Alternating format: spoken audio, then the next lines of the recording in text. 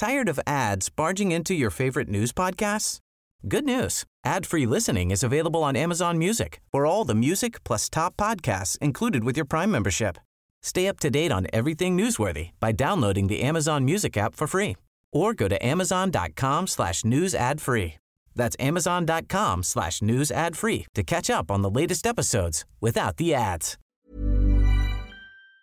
Hello. I'm very honoured to be joined today by Hamza Ali Shah, who is a brilliant Palestinian British writer, writes for a whole variety of publications, and also has been doing broadcasts during the horror of the last few weeks. Hamza, it's lovely to see you.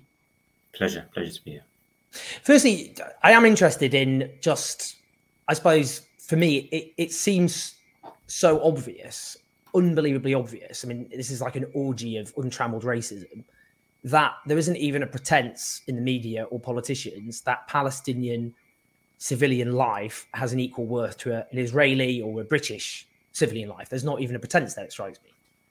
Yeah, and the thing is, just for a bit of context, in terms of from a Palestinian perspective, we're often we grow up internalizing occupation and oppression, and we recognize that we're considered in the hierarchy of human life, relegated to the very bottom to begin with. But then you see some of the scenes and you think, look, you don't need to have a great deal of empathy for the Palestinians to see a child being pulled from under the rubble like that. You should be able to see that and recognize this is an atrocity. When residential buildings are being flattened, when a journalist finds out live on air that his wife and all of their children have been murdered, why must there be a presumption that this is defensible or justifiable because they're Palestinian before you can express any sort of sympathy or even empathy? And like I said, there's no attempt to even hide it. I was driving the other day and I heard in the car, I won't say from which radio station or presenter, but somebody actually asked the question, are we in danger of losing sight or forgetting the atrocities on October the 7th? And I just thought for a minute, that's such a glaring admission. In other words, X amount of thousands have died since then, but those that have died and been murdered are seemingly not as important because, let's focus on those 1,400 Israelis that died before. And that kind of double standard or hierarchy of human life is like I said, there is no reason for it. It doesn't matter what your politics or what region of the world is happening in. When you see the scenes that we're seeing in Gaza, when you see the destruction, the death, the collective punishment, the calls for genocide from the Israeli military and political class, and the actions to match it, why can't people just see with their own eyes and condemn and call for an end to it, rather than equivocate and make excuses for the bloodbath that we're seeing? I mean, we've seen interviews, for example, with the Palestinian ambassador, where he speaks about losing his loved ones, relatives in Gaza, and then is told, in a kind of glib way, well, I'm sorry about your loss. Now will you condemn Hamas? And, there was an Onion article which went viral, dying Gazans criticised for not using last words to condemn Hamas, which was shared by the editor of a science newspaper, Michael Eisen, who is himself Jewish with Israeli family, and he was fired for sharing that. So I just wondered what you thought in terms of, because that's the thing, isn't it? It's almost, even if a journalist is speaking to a Palestinian who's actually suffered terrible loss, there's still the focus on condemn on Hamas. Yeah, and like I said, it's immediately there's no even an attempt to hide it anymore. I mean, I watched that clip live on news, and instantly I thought the swift shift away from the person's first, he's on television even after all of that's happened. There was six family members who were murdered, and it was just a switch of, but do you condemn the atrocities of Hamas? And the thing with that is it's never asked the opposite way. There's never, the Israeli ambassador to the UK has been on numerous channels, numerous platforms, and he's always allowed to speak so freely. And there's never a thing of, oh, do you condemn Israel's genocide, or do you condemn Israel's attempt at ethnic cleansing, or it might be the children that have been murdered, or the 700 or so in 24 hours just the other day.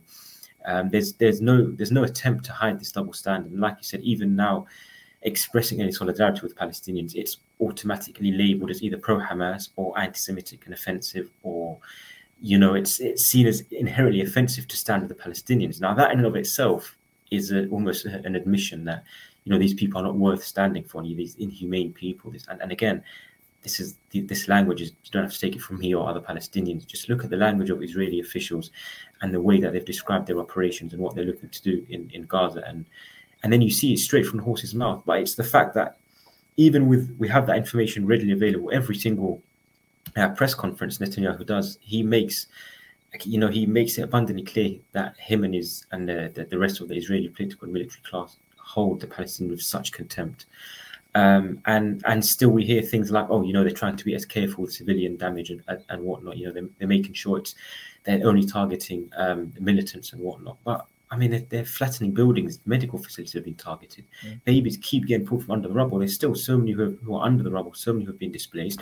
They keep sending warnings to move Palestinians from the north of Gaza to the south, and then they bomb the south as well. Like, this is indefensible, and yet we're being told exactly what the intentions are from the Israeli political and military class. We're being told we're going to reduce it to a city of tents. It will be uninhabitable for human life. Humans won't be able to live there. These are human animals, as they say. And then we hear, like, the deputy PM today, I think on Sky News, saying, actually, they're trying to be as careful as they can. No, they're not. They're not, and they're not hiding it. So why is the kind of the British political class and even the rest of the world giving them that support and that backing, so that when they see a building being flattened, people then automatically, instinctively think, but I was told by the deputy PM that Israel is being quite careful, so this must be militants. It must not be civilians. I mean, and on that, we've had Israeli officials say city of tents, saying we're focusing on damage, not accuracy.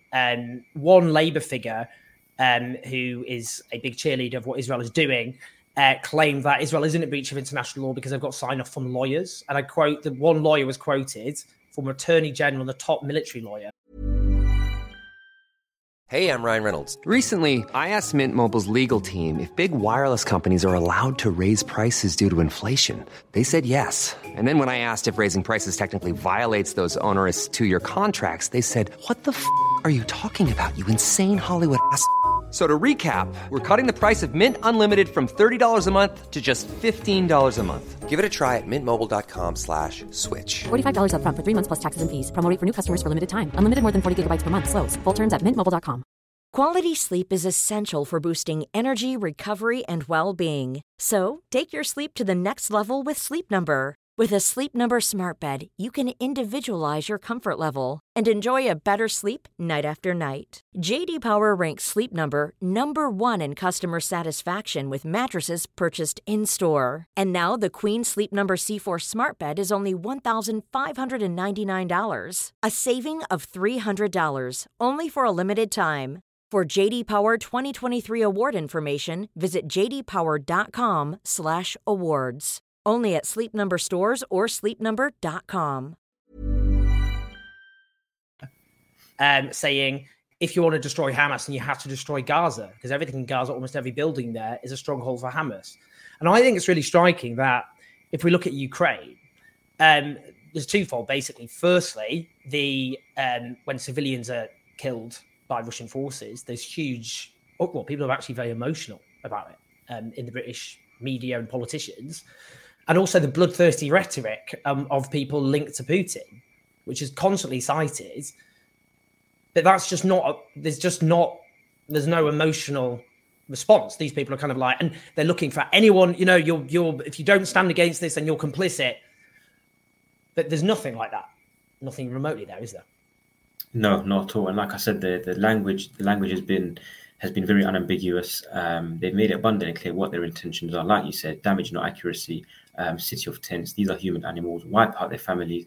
This is not just from one person. These are quotes and directly from the mouths of so many different Israeli officials or representative spokespeople, and they're making it abundantly clear what their intentions are. And as I said, it's a dereliction of duty for the political class, not just in Britain but in the international community as well, to stand by and just watch this happen and continue, these robotic renditions about Israel's right to defend itself. Who is it defending itself from? These narratives that they keep perpetuating.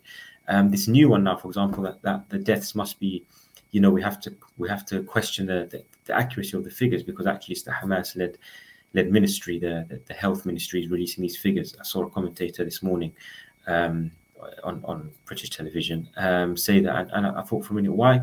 Let's assume the death toll, which is currently more than 7,000, I think climbing up to 8,000. Let's assume that's inaccurate and, benefit of the doubt, give credence to his argument. And let's assume it's close to 5,000. That's still a stubbornly high number of Palestinians who have been murdered. Why do we have to presume that those murders and those massacres are defensible, are justifiable, just because they're Palestinian?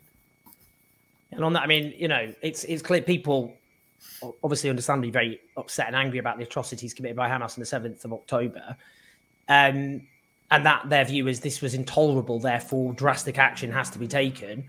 That a death toll, I mean, we know actually, whatever we think about Hamas, but their health ministry's previous death toll claims in previous incidents like this have actually proven to be accurate. And they released the list of all the names of people who've so far been killed. And it's actually an underestimate because of people trapped under rubble who haven't actually, their deaths haven't been confirmed. But again, that's the thing, isn't it? It's almost like we've already 7,000 people at least dead, many of them children, but that is tolerable. And that itself, doesn't it? That, I wonder if that's the other thing that, there are for example, 4 million Muslim people in this country. Obviously, there's a Palestinian community as well, but there's 4 million Muslims overall. And there's a message being sent by the political and media elite that if people abroad, civilians die and they are not white, then we just don't think their lives have an equal worth. And that's actually quite a big, loud message, I think, being broadcast to people of this country, let alone of Palestine. Yeah, I 100% agree with that. I mean, if you just look at the facts, for example, the equivocation to call for a ceasefire, the endorsement from several Labour, let alone Conservatives, but obviously there was a consensus from both parties about the siege, that was the total siege that was imposed. We had, it's well documented, the likes of David Lammy, Emily Thornberry, Keir Starmer as well, who's attempted to backtrack. But obviously, we've all seen the clip. The attempts to endorse this collective punishment, and even now refusing to call for a ceasefire. The death toll, they continue to minimize it.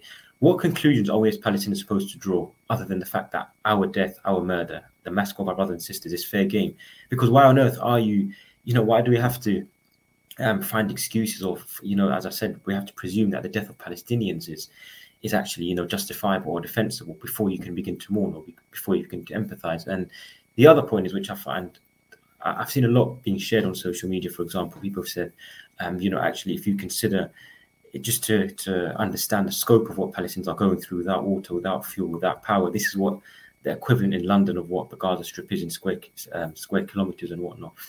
But why do we need to kind of have that image? Why can't we just recognize that, 2 million plus people are being, starved of water, of fuel, electricity, power, health facilities are on the brink of collapse. People are being pulled under the rubble, buildings are being flattened.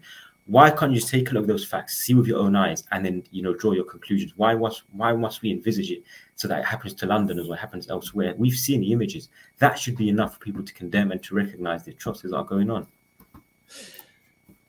Hamza, that's brilliant, eloquent stuff, and I think just really exposes the underlying racism which has disfigured this. And you've been going on television, and I mean, it must be, I know it's pretty difficult. I'm a white guy from Stockport, and I find it intolerable being in these situations. And I can't even imagine what it's like for yourself. So we're very lucky to have you being platformed as best we can, and we need to hear far more from you on the airways. And that's the other thing, the fact that all too often for the last few years and now Palestinian voices have been completely airbrushed. It's a conversation about Palestinians without Palestinians. So it's so important that we have your voice heard. So thank you so much for joining us. Pleasure. Thanks a lot. Like and subscribe, do share, get the word out, and speak to you soon. Tired of ads barging into your favorite news podcasts? Good news. Ad-free listening is available on Amazon Music for all the music plus top podcasts included with your Prime membership.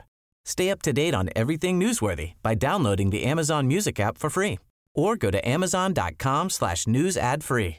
That's amazon.com/news ad free to catch up on the latest episodes without the ads.